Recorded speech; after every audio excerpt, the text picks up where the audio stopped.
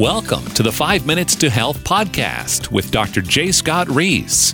I'm John Block, your host, as we join Dr. Reese to discuss another important topic affecting the health of you and your family. Thanks for joining us. Well, what's this new one? It's family related. Well, it is, and it's weight-related, health-related, and maybe cancer-related, John.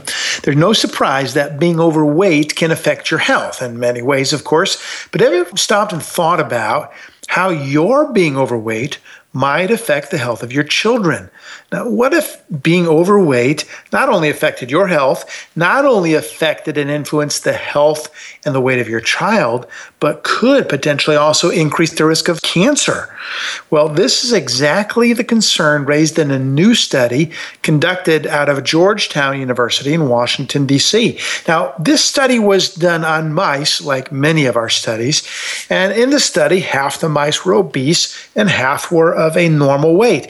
And what the researchers found was that obese mice fathers, who then went on, of course, to have baby mice daughters, if they were obese, they had a genetic alteration in their sperm that increased their daughter's risk of developing breast cancer by about 30%.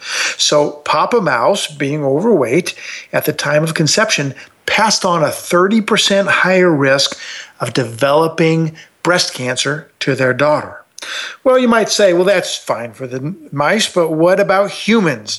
Well, the truth is, this is consistent with some observations that we've already made, that there are indeed some genetic alterations that occur in the sperm of obese men. Alterations are happening now. The question is, does that also increase the breast cancer risk to, of course, daughters of obese men? So this study raising a big concern, John, about that potential of passing on the genetic markers related to obesity and linked potentially to cancer. Dr. Scott, this family relation and the genes and heredity, it's bad news considering just the increase in obesity rates. That is alarming, John. You're right. We're seeing these skyrocketing rates of obesity, skyrocketing rates of diabetes going along with it, skyrocketing rates of other inflammatory conditions, of which we already know cancer is one of them.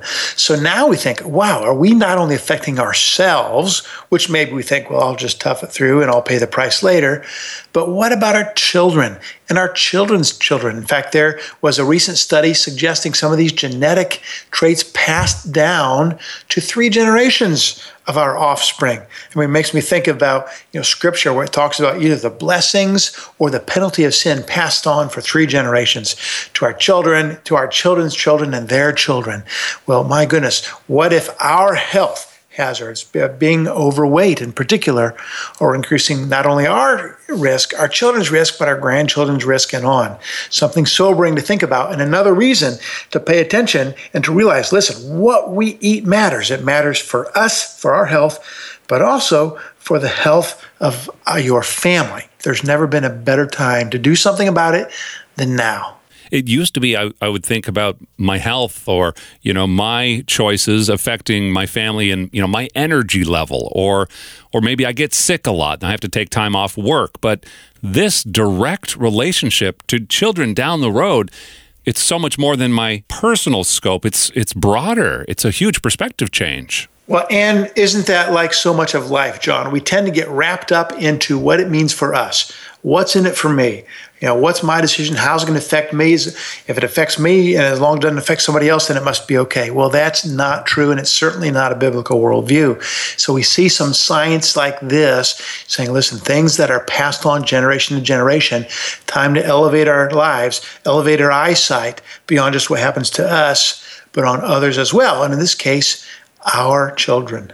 Dr. Scott, let's say you come from a family that's a little on the large side. You've got the family picture and it's a wide angle lens, and it's just kind of been a thing for a couple generations. But what would you say to that family? Is there hope for change? There's absolutely hope. And yes, there may be some additional genetic strikes against you. Does not mean it's impossible. I've had many, many success stories over the years of people breaking that pattern. So just like other patterns in our life, absolutely, the pattern of being overweight or obese absolutely can be broken, but you must start now. It's not something that you can start next year, next month, next week, or tomorrow. Start it today. Dr. Scott, for someone who wants a little more direction, wanting some accountability in a way to help their diet, what do you recommend? Well, John, we've mentioned it before, but we have the program that I founded called iFactor Health. And people can jump on our website, drreese.com, or go over to ifactorhealth.com, the letter I in iFactor.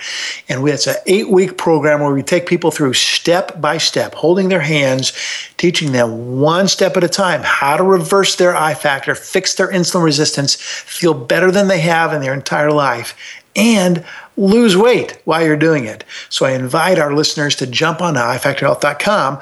We'll have a next sort of cohort, a next class starting this fall, doing it in group with others for that group support. Would love to have our listeners and our podcast listeners join us on the fall edition of iFactor Health. Thank you for joining us for this week's 5 Minutes to Health podcast with Dr. J. Scott Reese, founder of iFactor Health. Be sure to sign up for important health updates on drreese.com. And we'd love to hear from you on our Dr. J. Scott Reese page on Facebook.